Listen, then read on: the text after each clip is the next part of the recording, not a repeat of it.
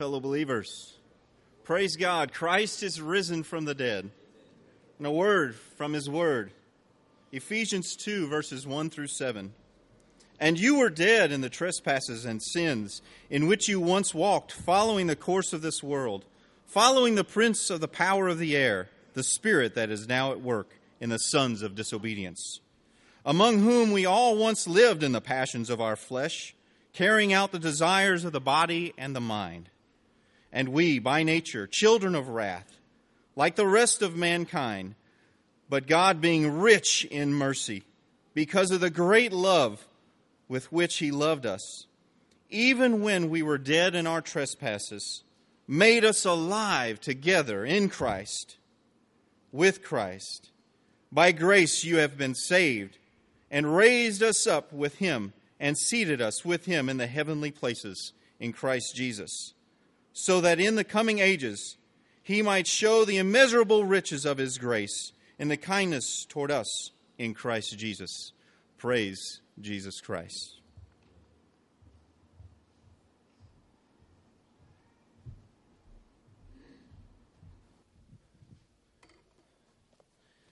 All right, good to see you guys this morning. Super thankful to be here with you on Resurrection Sunday, on Easter. If you're a guest with us, I want you to know my name is Jonathan. I'm one of the pastors here, and we are absolutely thrilled to have you with us this morning. We are grateful for the opportunity that you have taken to come out. You know, we know that for some people that you're not typically at church on Sunday, but if you're here today because today is Easter and you want to come with your family, or you want to in that way honor Jesus by coming, we are grateful for that, and we want to thank you for doing that, and we hope that and pray that this morning will be a great blessing to you. A lot of times you'll show up and you say, I feel kind of weird, I'm not used to being in church like this, it's a different context, but you know what? Why don't you come anticipating that God might speak to you in a very special way this morning? And I know it's different for you if you're here and you're not a Christian, but hey, you know, it's an opportunity that you have that doesn't come around a whole lot, to hear God's word. One of the things that we do here and that we believe very strongly is that we preach what the word of God says, and we try to stick with that. We try not to go in other directions. We want to stay right with the word of God because that's safe. And so this morning, that's what you're going to hear. We're going to preach from the word of God, and we're going to preach to you God's word, his good, rich, encouraging, loving, and kind word that is delivered to us. So let me pray for us before we get into this morning's message. Let's pray. Father, thank you so much for your kindness and your mercy in leading us here. We are grateful that we can stand here. We're grateful that we have the power of the resurrection at our disposal. We are thankful that we are not wasting our time, that this Christian life is true and it is real because Jesus got up from the dead. And we are so grateful that we can proclaim that this morning. And we can proclaim that with confidence. And we are so thankful and happy that we can sit now before your word and to be instructed by your word right here in Ephesians chapter 2. This incredible text. And we pray that you would come with your power and your strength upon us, and that our eyes would be open, that you would literally do a work in this room this morning, a spiritual work that we cannot see, that we cannot understand, that you would open blind eyes, that you would unstop deaf ears, that you would cause people to see who you are for the first time this morning. That cannot happen in the power of my own words. That certainly cannot happen in my own strength. It is going to have to be a move of your Spirit, and we pray and we invite your precious presence with us, and we ask that you would do that for us in Jesus' name. Amen. You know, I was thinking on the way here that what's really interesting about the resurrection is that no one has ever found the body of Jesus. It was just thinking about, you just let that kind of sit on you for a minute. In that every man who has ever died in the history probably of humanity, unless they were, you know, in a war or an area where their body was murdered and they were thrown out, and sometimes bodies are not found, but a figure as prominent as Jesus Christ, that his body was never found, ever. And so this morning we come to celebrate the resurrection, knowing that Jesus got up from the grave, and Jesus made a final payment for our sins, and by getting up from the grave secured our salvation in him. So we have hope this morning. I am so thankful because there's no gospel, there's no hope, there's no salvation, there's no anything without the resurrection. If it didn't happen, the whole thing, Paul says, is a sham. But the reality is it did happen, and all of history has tried to turn it over and act like it didn't happen, but it's clear that it did. And this morning we come to a passage that is going to be remarkably relevant for us regarding the resurrection. Now, I don't know if you've ever experienced this, but I certainly have. It's a situation where you have a really scary dream, really bad dream. You know, maybe a loved one died, maybe a spouse or your child or something like that. And maybe you wake up in a cold sweat. You're just really, whoa, it's heavy.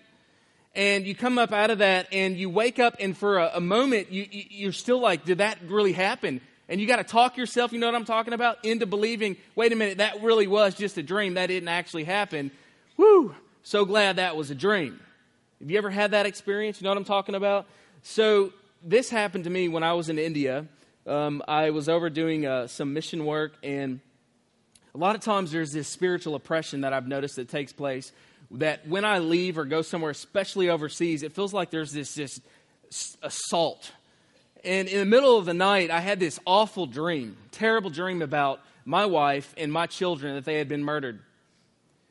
And I woke up, and it was so vivid. It was so real. It was unbelievable.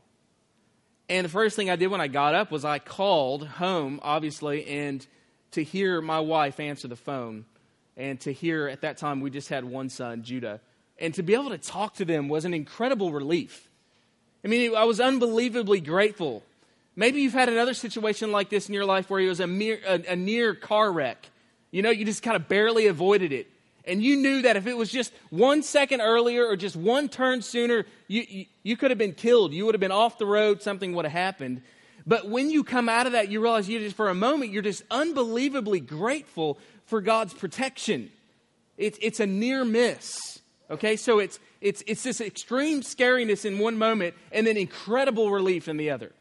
That's a bit of the emotional roller coaster that we have right here in Ephesians chapter 2.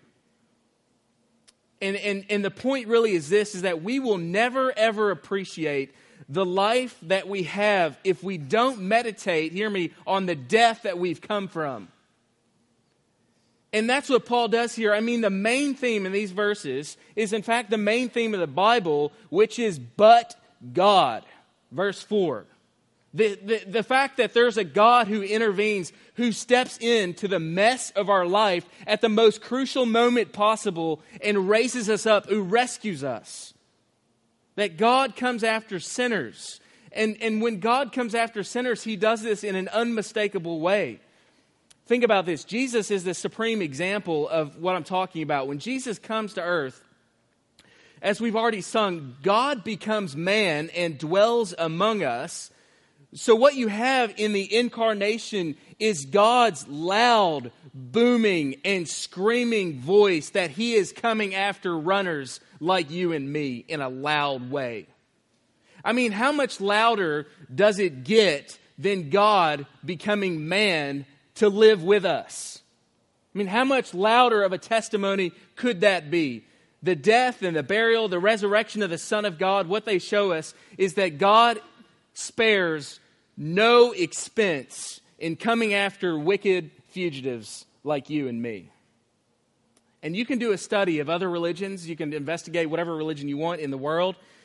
But only in Christianity does God become one of His own in order to rescue His own.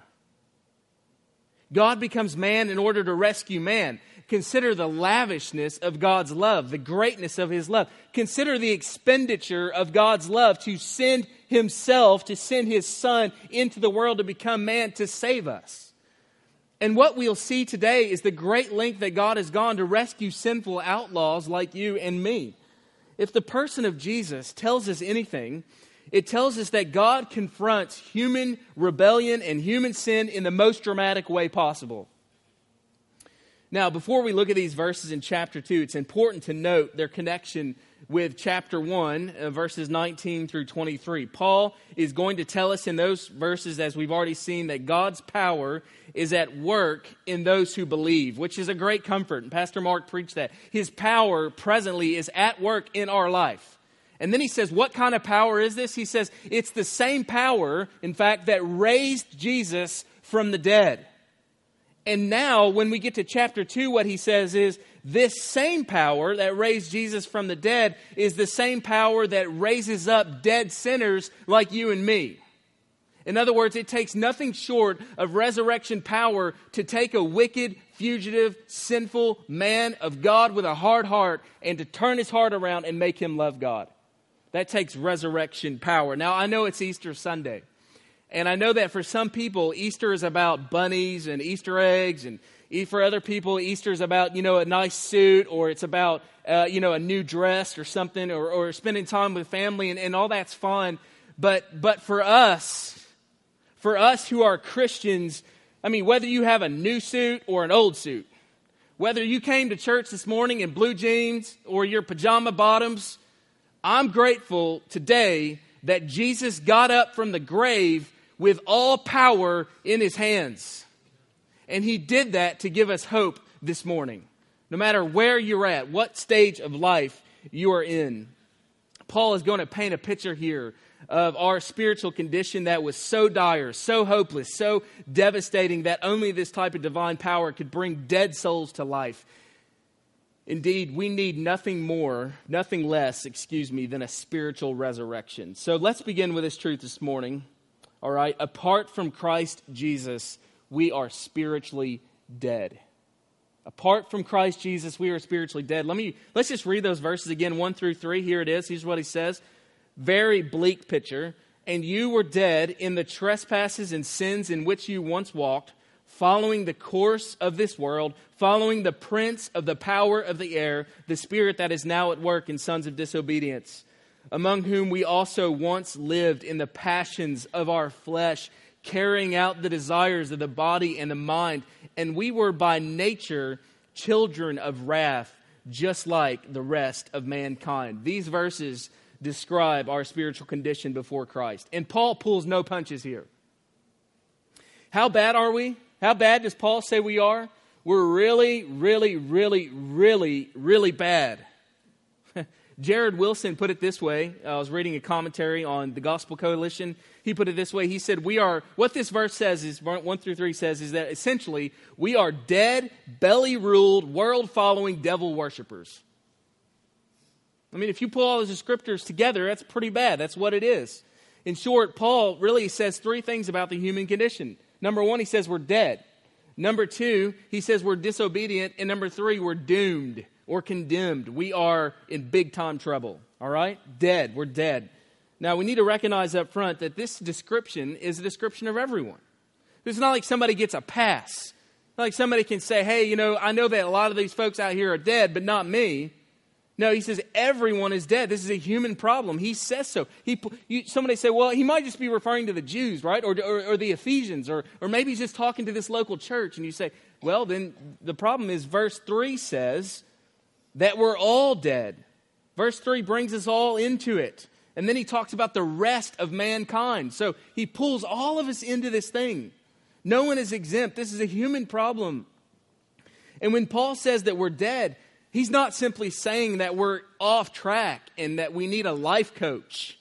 He's not saying that we're sick and we need a doctor to come and sort of give us a prescription and help us out. He's not saying that we're wounded and what we really need is for a surgeon to come in and give us some kind of emergency surgery. We're not on a ventilator or a heart pump. We are dead. Do you understand what he's saying? We are dead. We are in need of nothing less than resurrection. He makes that very clear. Paul uses a word that means corpse. We're talking about a body in a coffin, spiritually speaking. He's not using a metaphor or a figure of speech. Instead, what he's doing is he's accurately describing our condition. We are dead. Dead men, totally dead. We did not come into this world. Here's what that means. We didn't come into this world with happy thoughts about God. We did not come into this world sort of morally neutral, like in a good position. If we just kind of make some wise decisions, we'll find our way to God. We were born, in fact, natural rebels. David said, in sin, my mother conceived me. We're born hostile to God and His law. We are dead in trespasses and sins. So what's a trespass? Well, a trespass, you know what it is. Somebody said no trespassing. A trespass is to step over the boundaries. God marks out with His law, with His word, the boundaries, the markers of where we are to live and how we are to guide our lives. And to trespass is to step all over that. It's to step over that line. Then he says we're dead in our sins. To sin is to miss the mark. To miss the mark, which means you're shooting at the target and your arrow doesn't like just not hit the bullseye. It just flops, hits the ground. You're way off. So a trespass and a failure, what he's saying is essentially is you've overstepped the bounds and your life is a failure. You've failed completely. We're lawbreakers and failures. That's the cause of our death. And maybe you're sitting there and you're saying, yeah, I hear what you're saying, but I mean, how can you say that? Because I never hated God, all right? Growing up, I never consciously expressed my hatred to God. I never, stuck my fist in God's face and said, God, I'm rejecting you. I hate you. I never did that. So my thing is, I was just indifferent. For me, God was I just don't care, And so, but I never hated God. I'm just indifferent about Him. Well, if that's you, then please understand that, here's the thing. Because God is perfect and worthy of all worship and respect and praise, indifference toward God is hatred toward Him. You think about this. Indifference toward God is opposition to Him because He demands our worship. A being that's perfect, that demands all worship, if we are indifferent toward that being, we are opposing Him. He is the creator and we are the creatures. He brought us into existence so that we would depend on Him, not so that we would be selfishly independent or act like we are good enough and strong enough in this life to make it without God. See, here's the thing. We all want to go to the doctor and to have the doctor say to us, we're kind of concerned that we're sick. And so we go into the office and we're a little bit nervous about it because we're afraid that when they run the MRI and they do the CAT scan and they do the test that we're going to come back and they're going to say cancer. There's that fear in us. We all want to go to the doctor and have that doctor run the test and have the doctor say to us, listen, it's not that bad. All right, don't worry. With a little bit of diet and exercise, you'll be fine. And those words are like, yes. But that's not what the Bible says about us. Our problem is morbid. Careful examination of our life reveals deadness, and a lot of it. In fact, our lives before Christ is really a living testimony of our death, of our deadness. Can you remember what deadness was like?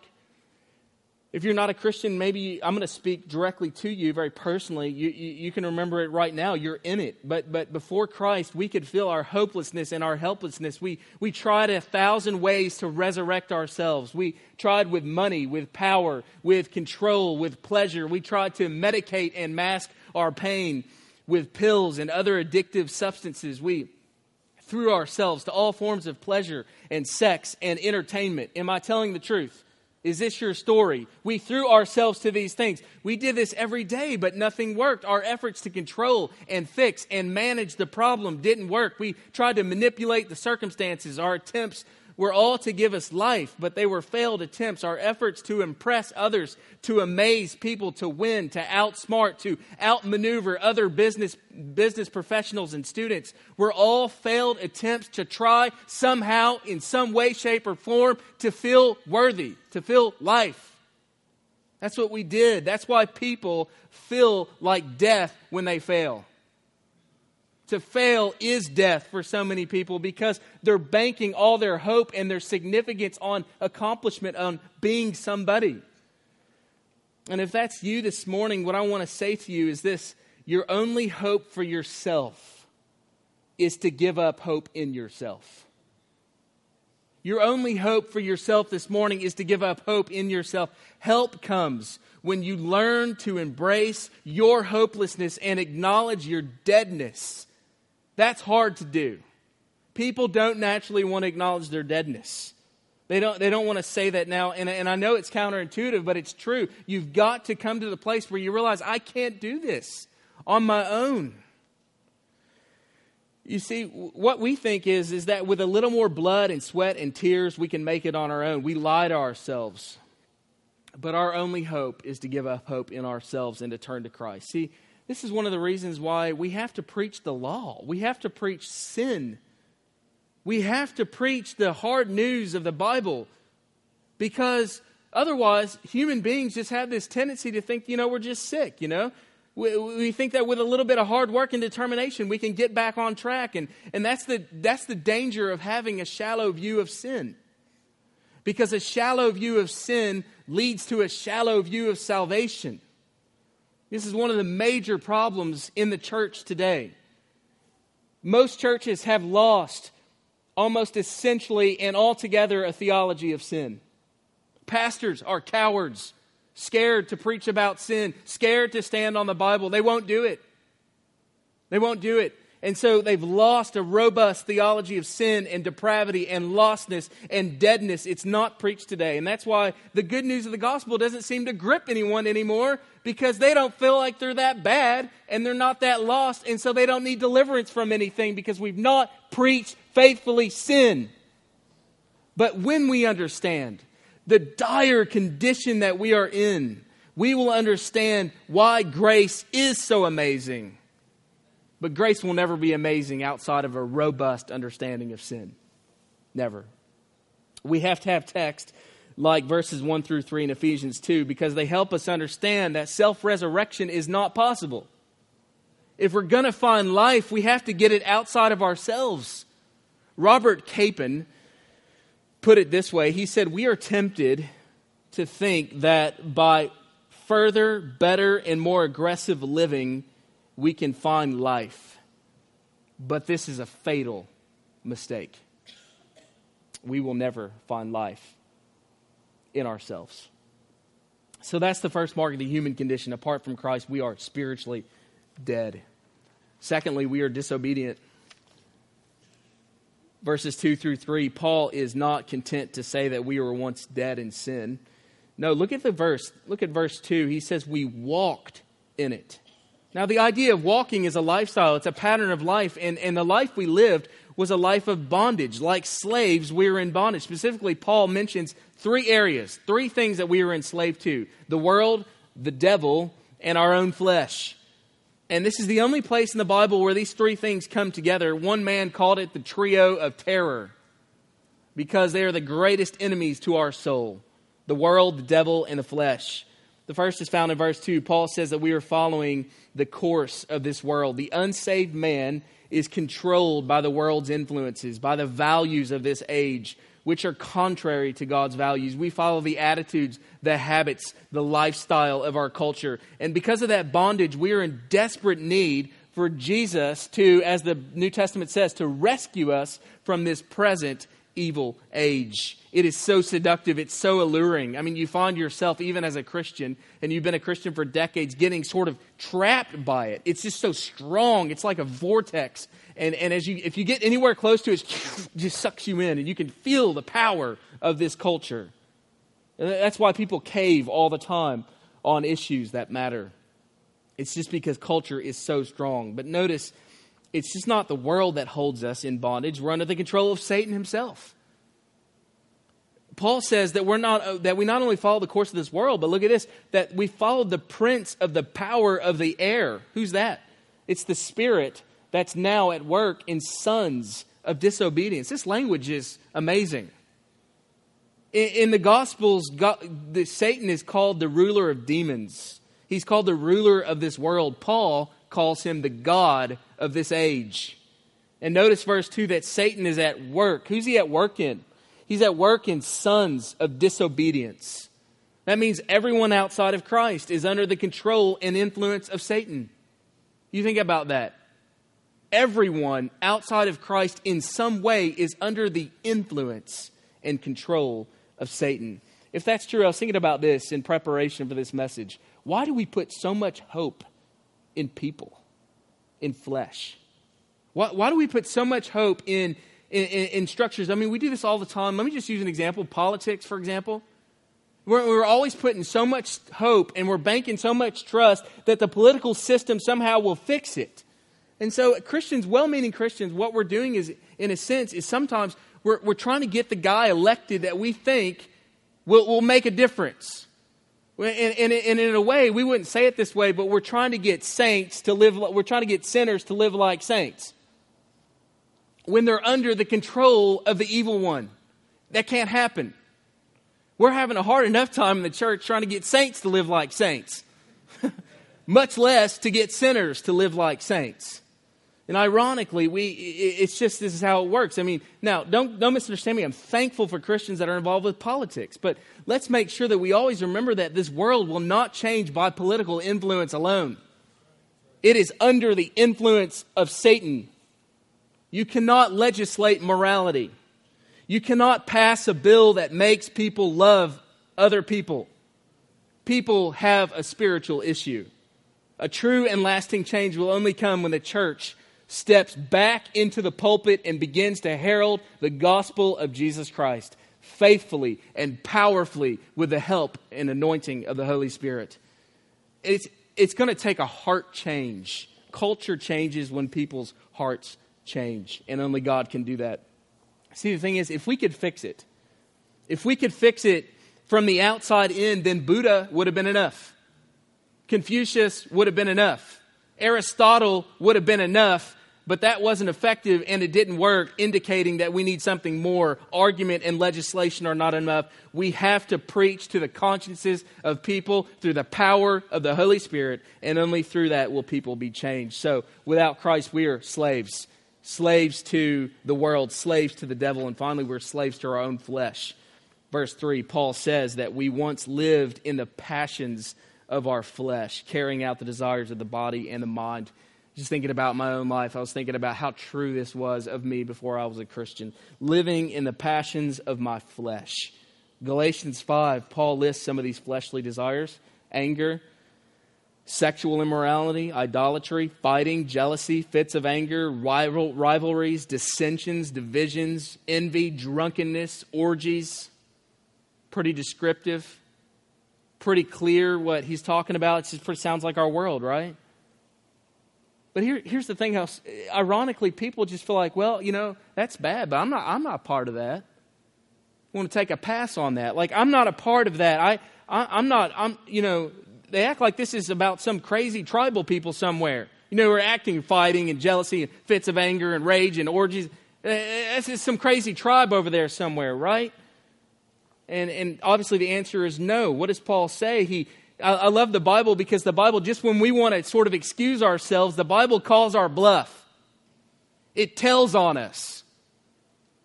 He says right here that all of us once lived this way. Locked up with the cravings of our own flesh. Romans 1, Paul talks about God giving people over to their sinful passions. Do you know the greatest judgment that could ever fall upon you in this life is for God to give you over to your own passions? To give you over. To release His hand on you. To let you live and rule and run with your passions as crazy as you want to. That's why people ruin their lives. Because they cannot control their lust and their passions. You know why they can't control it? Not because they don't have enough self-control. That's what the world says. Hey, you just need to step up. You need to have a little bit more willpower. And Paul says, that's crazy theology. This guy's heart needs to be changed. He can't just sort of muster up enough strength to stop it. You see, it's in our DNA. We are infected with sin. We are totally depraved. Every aspect of our being is infected with sin. And closely related to this idea of depravity is what the Bible says about our total inability to do anything about the disease. I mean, we are incapable of changing ourselves. In fact, we don't even want to change. What we should be praying is, oh God, save me from myself. We destroy ourselves. And it's interesting to think that when God saves us, He's not just saving us from the wrath of God. He's not just saving us from hell. He's saving us from ourselves. And if He doesn't, we will destroy ourselves. And that's why Paul says here, look at this next phrase, that we are by nature children of wrath. Which leads us to our third thing, that we are doomed. We are absolutely doomed. Now that sounds harsh. But any way you look at it, our destiny as children of wrath is rightly deserved. It is. Whether you look at it externally or internally, whether you look at it naturally or spiritually, we are guilty and we are hopeless apart from Christ. Now, this is the consistent testimony of God's Word. You cannot read the Bible fairly and not come away with a strong conviction in man's depravity and total inability. You say, really? Make the case. All right, let me try. Let me give it my best shot here. Mark 7:9 says we were defiled and unclean in our hearts and lives before God. John 3:18, we are in a state of condemnation before God. John 3:19, we love the darkness rather than the light. John 3:20, we hate the light and do not come to the light. John 6:44, we cannot come to Christ. John 8:34, we are slaves to sin. Romans 3:10, we have no righteousness in ourselves. Romans 3:11, we do not understand or seek God. Romans 3:12, there is no one who does good because we do nothing for the glory of God. Romans 3:13 through 17, we are violent, destructive people. Romans 8:7, we are hostile to God. Romans 8:7, we cannot submit to the law of God. Romans 8:8, we cannot please God. 1 Corinthians 2:14, we do not receive the things of the Spirit of God. 1 Corinthians 12:3, we cannot even confess Christ as Lord without God's help. Galatians 1:4, we are captives of the present evil age. Galatians 3:10, we are cursed by the law. Galatians 5:16 through 18, gratifying the desires of our sinful nature. Ephesians 2:12, no hope and without God in this world. Ephesians 4:17, futile in our minds. Ephesians 4:18, darkened in our understanding. 4:18, alienated from the life of God. Colossians 1:21, hostile in our minds toward God. 2 Timothy 2:26, captives of Satan. 1 John 1:6, walked in darkness. 1 John 1:8, self-deceived. 1 John 2:9 through 11, in darkness. 1 John 3:8, we are of the devil. 1 John 3:14, we abide in death. 1 John 4:1 through 6, we're held captive by a spirit of Antichrist. 1 John 4:8, we do not know God. 1 John 5:21, we are idol worshipers. Wow. Nobody likes to paint that picture of mankind. But when you read the Word of God, friends, it is absolutely inescapable. We are dead and disobedient and doomed. If God does not take the first step towards us, we have no hope. Can you feel that? It takes a while to kind of get there. John Piper is right. He said it this way. He said, we're not in the doghouse. We're in the morgue. Telling dead people to try harder is like telling a corpse in a coffin to get up. We don't need an educator. We don't need a therapist. We don't need a motivator. We desperately need a Savior. So Paul walks us down a set of stairs from verses 1 to 3. So that by the time that we get to the end, we're somewhere in the basement of our secret lust and cravings. We are trapped with nowhere to turn. And just at that time, having sunk all the way to the bottom, just when the gates of hell had opened wide its mouth with its thirsty jaws to consume us, we hear two of the sweetest words in all of the Bible. But God. This is the greatest but God in the Bible. How can it be? I mean, he just described us in verses 1 through 3, terribly unloving, messed up people. And now he says, but God, being rich in mercy, because of the great love with which he loved us. With which he loved us. Loved us? You mean love those people that I just got through describing? Loved us? Really? How can God love us? Well, let's do some gospel math. You have to understand how the gospel works. How can God love us? Here's how it works. God's love always precedes our loveliness. God doesn't love us because we're lovely. God loves us in order to make us lovely. Every other area of society, loveliness precedes love. People are trying so hard to wear the right thing and to look the right way and to act the right way because they want people to love them. They want to become lovely first so that somebody else will love them. But God's work is totally upside down. It's totally backward from this. He turns this completely upside down. God says before we were lovely, in fact, while we were remarkably unlovable, God, being rich in mercy, put His love on us. Do you feel that? Do you feel the power of what it means for God, who I love to call the hound of heaven, for the hound of heaven to track us down and to overtake us in His love? I mean, we were running from Him, and He comes running after us, and He just tackles us in His love. And we roll over and we don't know what hit us. And we turn around and we look up, and God has embraced us with His love. Who does that? Who does that for their enemy? Who does that for somebody who's a deplorable, wicked, disgusting thing? But that's what God does. There is nothing like the love of God. It doesn't make sense to us. We read Ephesians 2 and it just doesn't make sense. God's grace seems like a contradiction. It is, in fact, a contradiction to who we are. It reverses the human condition. The grace of God creates life where there is only death. It accomplishes salvation where there is only sin. The grace of God does not make sense in these verses because, here's why, because it doesn't flow from the diagnosis of verses 1 through 3. It doesn't work. There's a disconnect. Verses 1 through 3, there's this terrible picture of man. But then verse 4 comes in and you just feel like, how in the world can you put these two things together? It doesn't make sense. The grace of God we see here is love that seeks you out when you had nothing to give in return. It's indiscriminate compassion. It's God giving you His best when you are at your worst. In that sense, it's reckless in its generosity. It is uncomfortably promiscuous. It doesn't conduct performance evaluations. It doesn't look at your life and use time cards and weights and measures. It doesn't look at your merit or deservedness. It doesn't give a rip about your resume. It doesn't take any of that thing into account, and praise God it doesn't, because if my resume did count before God, I would be in big time trouble. But God says, I'm throwing your resume out.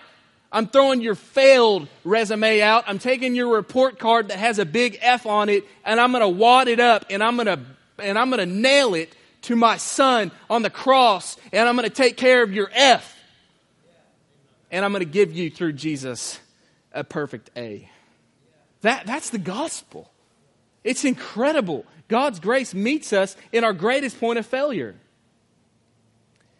I think it was Tullian Tchividjian who first put it this way. He defined grace this way. Grace is unconditional acceptance given to an undeserving sinner by an unobligated giver.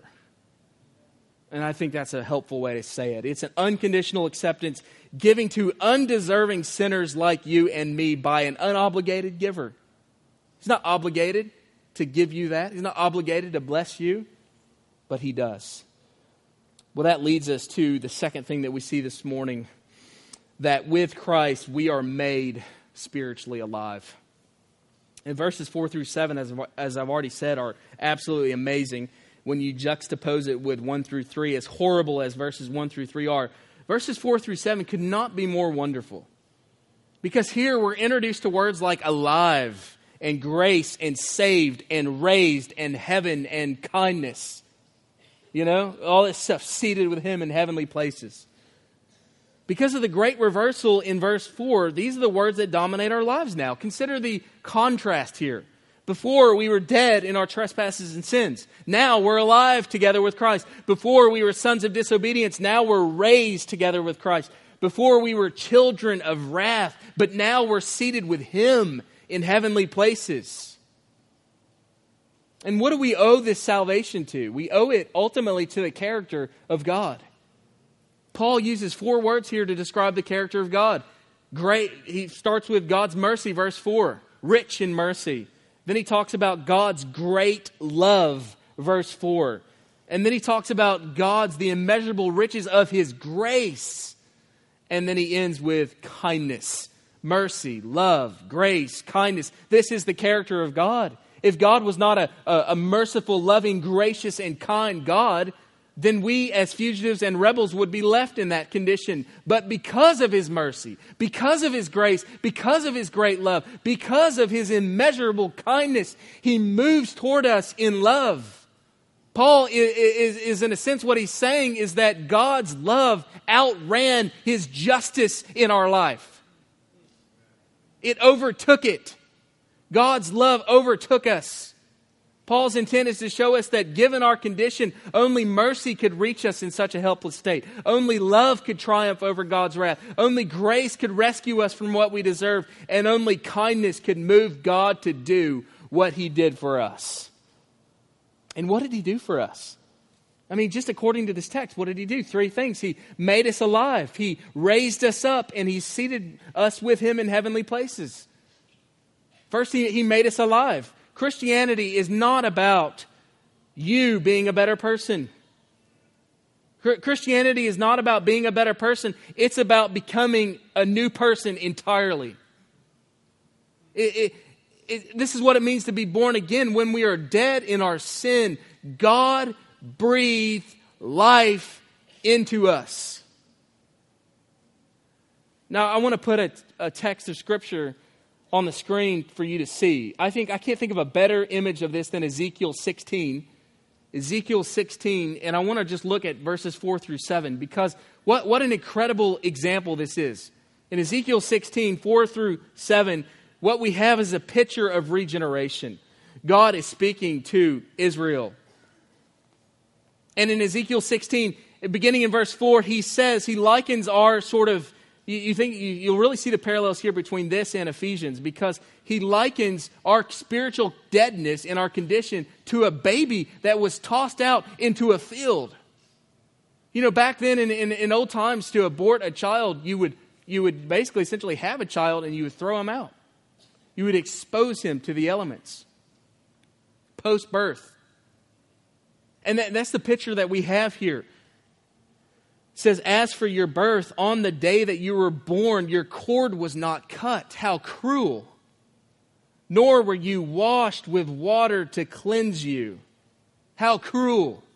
Nor were you rubbed with salt, nor were you wrapped in swaddling clothes.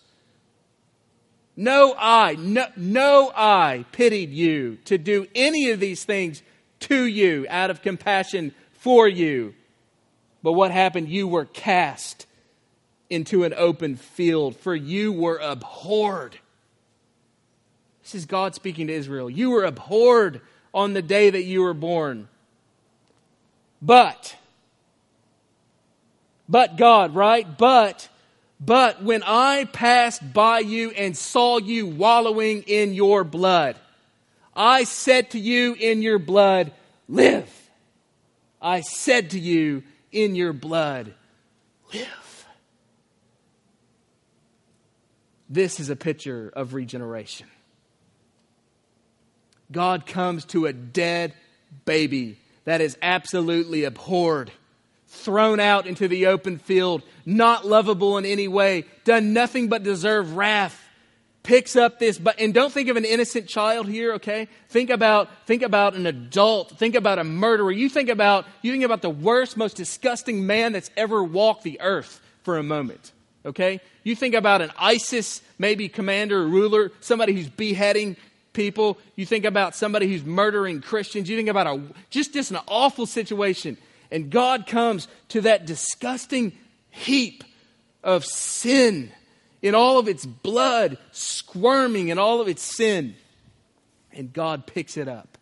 And God says to it, live. That's what happens when a man's regenerated. God takes His divine arrow and He pulls it back. And He shoots that arrow to your heart.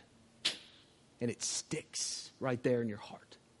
And for the first time in your life. Your eyes are opened. You see reality for the first time. You feel God. You sense His presence. You know Him. You've been made alive. This is what God does when He regenerates a man. And it just goes to show that no one is beyond the reach of God's grace. No one. No matter how hard you are, you walked in here this morning, you don't give a rip about Jesus. You just can't wait till this is done because you have to check off the box and go to your Easter service. But here's the thing. God can and will often take His arrow and fire that right into your heart. It's an arrow of love.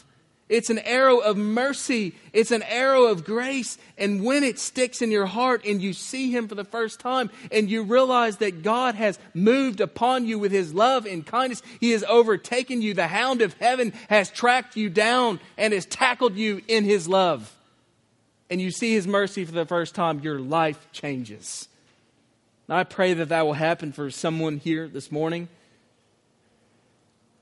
This is amazing. God made us alive. Second, what did He do? He raised us up, which is obviously a clear allusion to the resurrection of Jesus. We were raised together with Christ. P.T. O'Brien, a phenomenal New Testament commentator, put it this way. He said, what God did for Christ, He did at the same time for believers. And I think what he means by that is in some astonishing way, when Jesus got out of the tomb 2,000 years ago, we got up with Him. Our spiritual deadness was raised with Him. We're in union with Christ. When Jesus got up from the grave, death was defeated. Not just physical death, but your death, your deadness was defeated.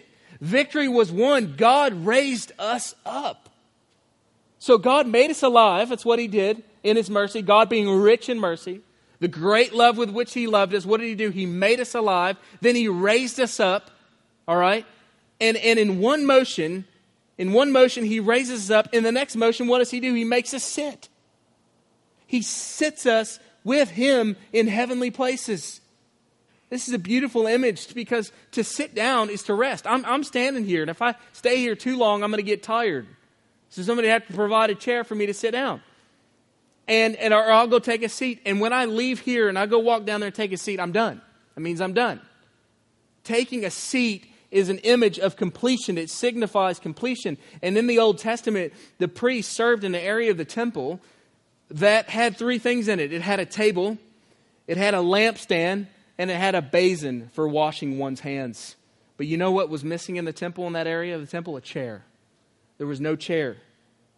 Because people only sit down when the work is done. The image is that before Christ came, the work of the priest was never done. I mean, another sacrifice had to be made. Another confession had to be made. Another offering had to be given. But when Jesus came as the final offering, as the ultimate priest, He laid down His perfect life. He took it up again. He raised His own life out of the grave with power. He ascended to the right hand of the Father. And what did He do? He sat down. No other priest had ever sat down. But Jesus, when He died and rose again and ascended to the right hand of the Father, sat down. And here's the awesome thing. Ephesians 2 tells us that when He sat down, Jesus is not the only one sitting, but we are sitting with Him. We are seated together with Christ. Our salvation has been secured. We are resting in His completed work, your effort to be saved, your effort to work your way in. It's finished. Jesus did your work for you, which means you get to sit down with Jesus. This is what God did. He made us alive. He raised us up. He seated us with Christ in heavenly places.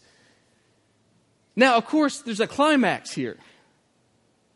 I mean, all this stuff that we've talked about, that we've thought about, where's it all leading to? It's all leading to a great, grand purpose. Why did God do all of this? Well, let's end where Paul ends in verse 7. What's the purpose? He did this so that in the coming ages He might show the immeasurable riches of His grace and kindness toward us in Christ Jesus. My son is in preschool this year, and I think on Thursdays he has show and tell. And it's kind of interesting because we got to find little things to, for him to show and tell, figure out what does he want to show. And it's always something like a truck or a tractor or something like that. And we'll stick it in his bag, and he comes. He's so excited. He can't wait to show everybody his thing. And he does his show and tell. And it's cute with a kid. But here's what's going on here. Okay, God is doing his show and tell right here. God is saying, I've got a show and tell that I want to do for the world that is on a massive proportion. Okay, I'm going to take wrecked sinners. I'm going to redeem them. I'm going to wash them. I'm going to go over little babies that are dead and squirming their blood and tell them to live. I'm going to do some miracles like that. I'm going to rework some hearts. I'm going to change some people so radically. And God's wise because when God saved you, he knew what he was doing. God knew that some people also knew you before you were a Christian. Okay? And he knew that when you got saved, people would look at your life and they'd be able to see a huge difference. And so the idea is that God is showing off his glory and his grace. If you ever wondered why God created you, here it is. This is the reason. God wants to display the riches of his grace. God wants you to reflect on your past. He wants you to reflect on what God has done for you. He wants you to show the world what has happened in your life. One of the illustrations I love of this is the lame man. When Jesus heals the paralytic, what does he tell him? He heals him. He says, take up your what? Your bed and walk. Did you ever wonder why he says take up your bed? Why don't you just tell him you're healed? God bless you. Have a good day. He tells him to take up your bed because the purpose was to show the world that the thing that he was bound to, he is now delivered from. The thing that once held him down, that he was strapped to, he is free from. And likewise, in the same way, God wants us to pick up our bed. To show the world that the thing that held us in bondage and in slavery, we have picked up by his grace. And we have moved on, and we are no longer enslaved or in bondage to that stuff. We're free. We're new creations in Christ Jesus. Everything is new for us. We have picked up our bed. We've moved on. You were saved not because you're smarter or stronger than anyone else. We were saved not because we're better than anyone else. We were saved because God wanted, in fact, to show the world how much he can do with so little. Do you understand that? God saved us to show us how much he can do with so little. He just looks at this thing, this heap of depravity. And he turns this heap of depravity into something remarkable for his glory. Some people are foolish enough to think that we actually were saved because we were smart or talented or gifted. But you and I both know that that's not true. What really happened is God is showing what he can do with a totally wrecked life. God says, you see what I made out of that lump of clay? Do you see what I did with that son of disobedience, with that child of wrath? Do you see what I did? I picked up that jar of clay and I began touching it. And I began touching it, and I kept touching it, and I kept forming it, and I kept shaping it. And I did so, and I kept touching it and molding it, and I turned it into this beautiful, remarkable vessel for my glory. This is the story of your life. This is the story of my life if we're a Christian. Ephesians 2, 1 through 7 exist for the praise of the glory of his grace. This text is our biography if you're a Christian. But it's not ultimately about you. It's ultimately about the praise of the glory of his grace. Who else can do this in your life? Friends, if Ephesians 2 teaches us anything, you cannot resurrect yourself. You cannot help yourself. But if you're here this morning and you're not a Christian, please understand that God is disposed to show you mercy. And God will take all the hurt, broken, messed up, destroyed pieces of your life. And God will fix that. And he will fix it for his glory. And he will make you into a trophy of his grace. And I invite you warmly to come to Jesus this morning. You know what you need to do? You just need to just surrender. You know? It's the police mode. You put your hands up. You put your hands behind your back. And you need to say, God, arrest me. I'm done. I'm done fighting. I'm done running. And when Jesus makes you his own, okay? Ironically, this image right here is freedom, okay? Because as soon as this happens, what you feel is this. Woo! Okay? You don't feel this. You don't feel like a burden. Oh, man, I hate being a Christian, man. This is so hard. I don't like all this. No, you feel free and alive for the first time. You have purpose and hope in your life. Okay? See, that's the thing. And you've got to understand it, because one of the things the devil wants to keep telling you is that if you become a Christian, your life is over, man. No more fun. Right? Your life's ruined. Right? It's going to be terrible. You're going to have all these rules and you're going to have to go to church all the time. It's a lie from Satan. When you get saved, freedom comes for the first time. Life, joy, peace, hope, purpose in life. That's what you need to understand. So, will you come to him today? You ask any Christian in here if they're disappointed that they gave their life to Jesus. You're not going to find one. Which just proves the fact that when we give our hearts to Jesus, we really are free. So I invite you warmly to come, all right? That's what he's done for us. And I just want us to close this way. I want us to say with David, I will bless the Lord at all times. His praise shall continually be in my mouth. My soul makes its boast in the Lord. Let the humble hear and be glad. Oh, magnify the Lord with me, and let us exalt his name together. Let's pray. Father, thank you so much for this story of redemption. We are grateful. We are thankful.